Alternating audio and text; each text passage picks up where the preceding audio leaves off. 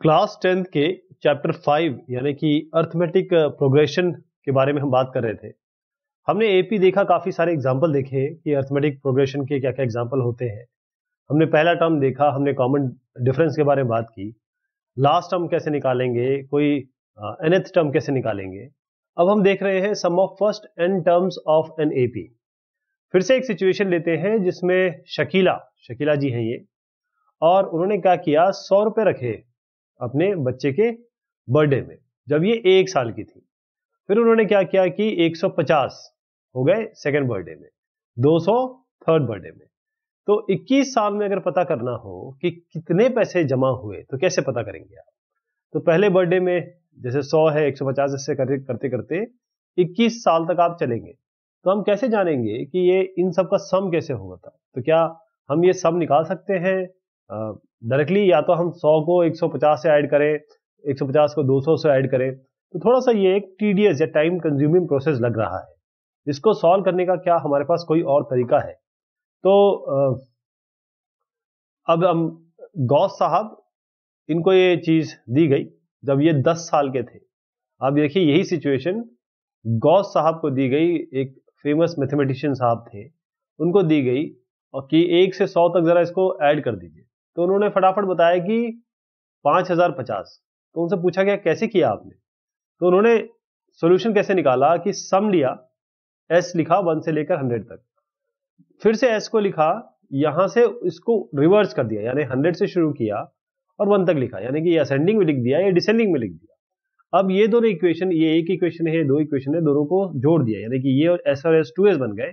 ये हो गया 100 + 1, ये हो गया 99 + 2, इस तरीके से।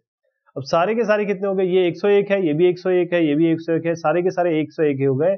और ये कितने नंबर्स थे? 100 नंबर्स थे। तो 101 को इन्होंने 100 से मल्टीप्लाई किया और 2 से फिर इसको डिवाइड कर दिया, क्योंकि ये 2s था, और उन्होंने 5050 बता दिया। कितना हमको कितना आसान लग रहा है अभी, लेकिन किसी ने उस जमाने में जब ये किया होगा, तो आप सोचिए कि क्या आईक्यू, क्या इंटेलेक्ट, और किस लिए उसे इस धरती पे भेजा गया है हमारे लिए, ताकि हम आसानी से अब ये चीजें समझ सके। तो a + d, a + 2d, ये तो हमने देख लिया था कि ये आपका एक AP होता है। इसी तरीके से a + d, a + n-1 into D तक गए हम, nth टर्म तक गए, a + n-1 इंटू डी तक। अब जरा इसको रिवर्स कर दीजिए, जैसे गॉस साहब ने किया था। इसको यहां लिख दीजिए, इसको यहां लिख दीजिए रिवर्स करके।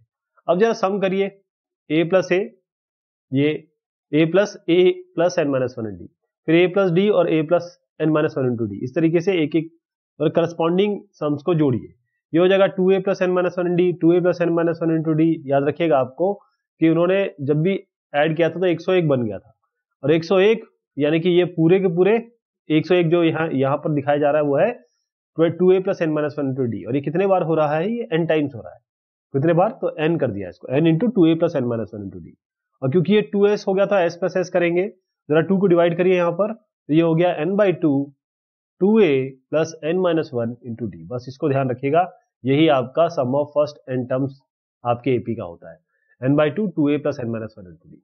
या अगर इसको इस तरीके से लिखें, 2a को a प्लस और a + a n-1 into D, यानी कि ये जो टर्म होगा ये दाएं हाथ का, ये क्या हो गया? ये तो nth टर्म होता है।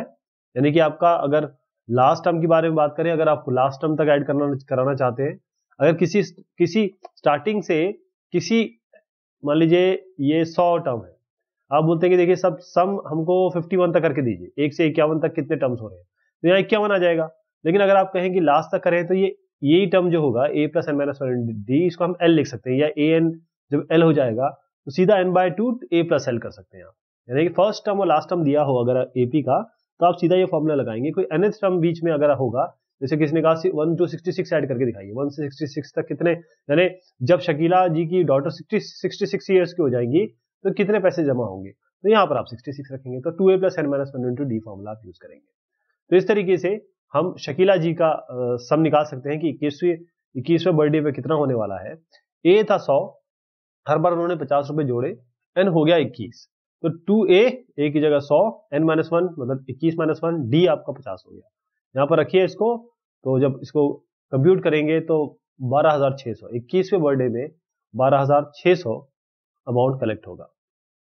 तो ये हमने देखा, इसको हम एस एन कह रहे हैं, हम एस एन करेंगे कि भाई ये हमारा एस एन हो गया। जैसे हमको अब देखिए कि जब हमने ये टर्म निकाले, पहले 20 टर्म या जो भी आप नंबर निकालेंगे तो उसको हम एस एन लिखेंगे, फर्स्ट एस एन टर्म। इसमें एस एक क्वांटिटी आ गया जिसमें ए एन और डी हमें चाहिए, तभी हम इसको निकाल सकते हैं।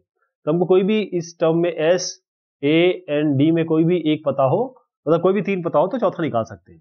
जो nth टर्म होता है एपी का, ध्यान रखिएगा, वो डिफरेंस है sum of first N terms and sum of first N minus terms. यानी कि अगर मैं इसको इस तरीके से लिखूं 1 + 2 + 3, 1 2 3 ऐसे एक सीरीज बनाऊं, तो मैं इन तीनों को जोड़ूं और इन चारों को जोड़ूं और दोनों को माइनस कर दूं, तो कॉमन डिफरेंस ही तो निकलेगा, है ना। तो यही चीज आएगी आपकी। हम क्या करते हैं, एग्जाम्पल लेते हैं। Find the sum of first 22 terms of AP. A इसमें 8 हो गया, ये ए है। डी हो गया 3 - 8, यानी इसका 3 से -8 कर दीजिए, तो ए ये हो गया, डी हो गया -5, और एन कितने, क्योंकि sum of first N terms है 22, तो S is equal to n/2 + 2a + n-1 सारे ए डी और एन आपको पता चल चुका है। यहां पर रख दीजिए, इसको आएगा -979। तो 22 टर्म्स का आप एडिशन करेंगे एपी का, ये जो एपी आपको मिली है, तो -979 आएगा। इसी तरीके से अगर सम आपको 14 टर्म्स का निकालने हैं, यानी कि S सबस्क्रिप्ट 14 ये निकालना है एपी का, या एपी का सम इसमें दिया हुआ है 1050, ये आपको दिया हुआ है, and its first term is A आपको दिया हुआ है, और फाइंड द 20th टर्म आपको निकालना है। तो आप क्या करेंगे, आपको ए मिला है, एन मिला हुआ है, एन क्योंकि 14 टर्म्स का सम इन्होंने 1050 दिया हुआ है, तो S14 is equal to n/2 2a + n-1 × d। Sn आपको मिला है, रख दीजिए। n आपको मिला हुआ है 14, यहां रख दीजिए। ए आपको मिला हुआ है, यहां रख दीजिए। बाकी डी नहीं पता है अभी, तो डी निकाल लीजिए, इससे डी आपका 10 आ जाएगा। और इन्होंने कहा फिर 20th टर्म निकालिए, तो आप क्या करेंगे, A20 निकाल लेंगे, यानी a + n-1 × d। ए हमको ऑलरेडी मिला हुआ है, डी हमने यहां से निकाल लिया 10, a + n-1 × d, n है 20, तो आपका जो 20वां टर्म है वो 200 आ जाएगा। How many terms of the AP this must be taken so that their sum is 78। कितने टर्म्स इस एपी के आप लेंगे एक साथ ताकि सम उसका 78 आ जाएगा। तो अब इसमें आपको n निकालना है।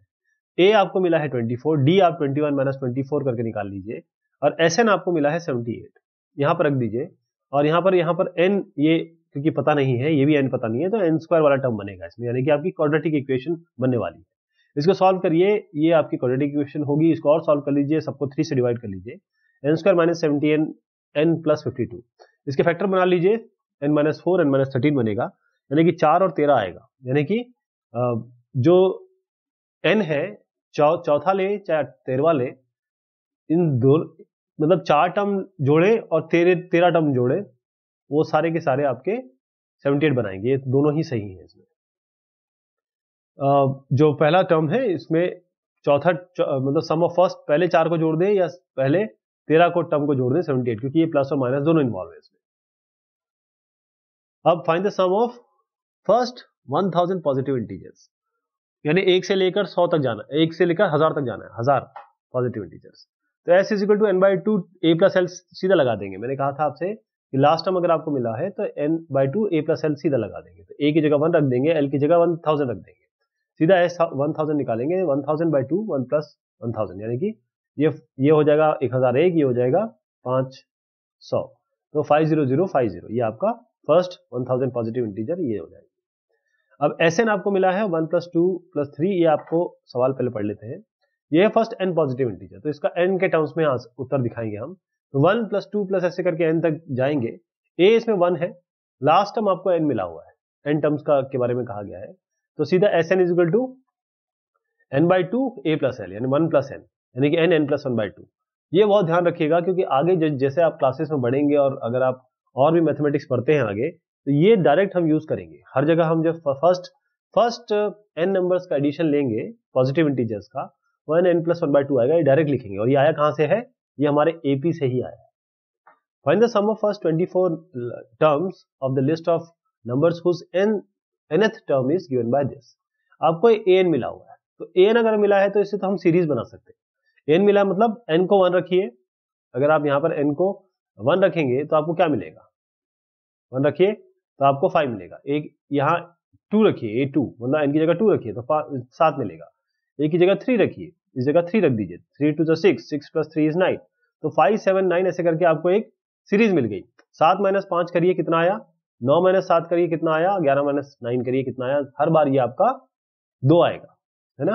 तो आपका ए जो टर्म है वो भी आपके पास आ गया, ए टर्म, ए जो पहला टर्म है A1 वो ये 5 हो गया, आपका जो D हो गया कॉमन डिफरेंस आपका 2 हो गया, और जो N है कुल मिला के इन्होंने कहा फर्स्ट 24 टर्म्स का बताइए, तो N24 हो गया, सीधा S24 निकालना है, तो N/2 2A plus N minus 1 into D, N भी आपके पास है, A भी आपके पास है, D भी आपके पास है, यहां रखिए, इसको सॉल्व करिए, 672 आएगा। अब अगला सवाल है, manufacturer of TV sets produce 600 sets in the third year, 600 set produce किए गए थर्ड ईयर में, 700 सेट्स इन सेवेंथ ईयर, सातवें साल में 700 पैदा किए, प्रोड्यूस किए। Assuming that the production increases uniformly by a fixed number every year, हर एक, अब इससे क्लियर हो गया कि हर बार तो प्रोडक्शन इंक्रीज होता है फिक्स नंबर से, हर, इसका मतलब ये एपी होगी।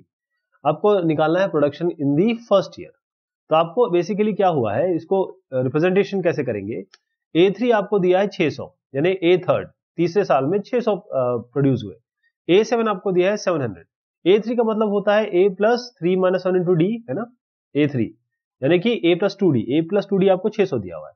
इसी तरीके से A plus n minus 1 into D यानी 7 माइनस 1 इंटू डी यानी कि A प्लस 6D आपको दिया हुआ है 700, क्योंकि ये 700 सातवें साल में है।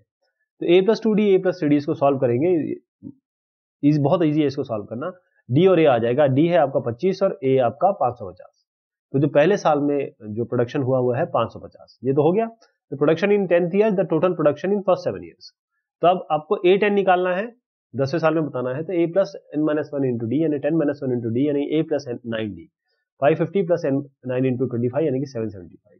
ऐसे आपको S7 फर्स्ट 7 टर्म्स का सम निकालना है, तो 7/2 2 प्लस ये A प्लस n माइनस 1 क्योंकि 7 ये है, n माइनस 1 इंटू डी आपने निकाल लिया 25, यहाँ रखिए 4375 आएगा, यानी कि 7 साल में जो टोटल प्रोडक्शन था टीवी सेट्स का वो था 4375। तो जो भी एपी हमने पढ़ा बहुत इंपॉर्टेंट टॉपिक है इसमें, क्योंकि क्वेश्चंस इसके ऐसे हैं कि अगर आपने एपी अच्छे से पढ़ी है तो आप क्वेश्चन परफेक्ट करके आएंगे। क्या होता है कि कुछ मैथमेटिक्स के चैप्टर इस तरीके से होते हैं कि आपको कभी थोड़ा बहुत कंफ्यूजन होता है क्योंकि तरीके अलग अलग होते हैं। एपी का तरीका बिल्कुल सेम है, इसके फॉर्मूले हैं and you just have to apply the formula समझ के। तो इसमें क्या है कि अर्थमेटिक प्रोग्रेशन एक लिस्ट ऑफ नंबर है जिसमें फिक्स नंबर अगर आप जोड़ेंगे पिछले वाले पे तो आपको एक सीरीज मिलेगी। जो फिक्स नंबर है उसको हम कह रहे हैं कॉमन डिफरेंस, यानी अगर ए से शुरुआत करें तो ये डी जोड़ेंगे, एक बार डी जोड़िए फिर डी जोड़ दीजिए तो 2D हो जाएगा, फिर डी जोड़ दीजिए तो A प्लस 3D, ऐसे चलता रहेगा। ये जो लिस्ट है इसमें A2 minus A1 A3 minus A2 ये सारे बराबर होंगे, यानी A के प्लस 1 माइनस A के, इसे हम कहेंगे कि ये कॉमन डिफरेंस है। अगर आप nth टर्म निकालना चाहते हैं या जनरल टर्म निकालना चाहते हैं एपी का an, तो वो होगा A plus n minus 1 into D. ऐसे ही सम जो पहले n टर्म का होगा वो होगा n/2 2A plus n minus 1 into D. अगर लास्ट टर्म आपको मिला है तो s is equal to n/2 A plus n। तो आपने देखा सीधा स्ट्रेट फॉरवर्ड फॉर्मूला था ये। अगर आपको 3 टर्म अगर एपी में मिले हैं तो बीच का टर्म सीधा A प्लस B/2 करके निकाल सकते हैं आप, ये वहीं से आया है जो अभी तक हमने सीखा है। तो ये बात हुई आपके एपी की और अर्थमेटिक प्रोग्रेशन की। बहुत शुक्रिया, बहुत मेहरबानी आप सभी की।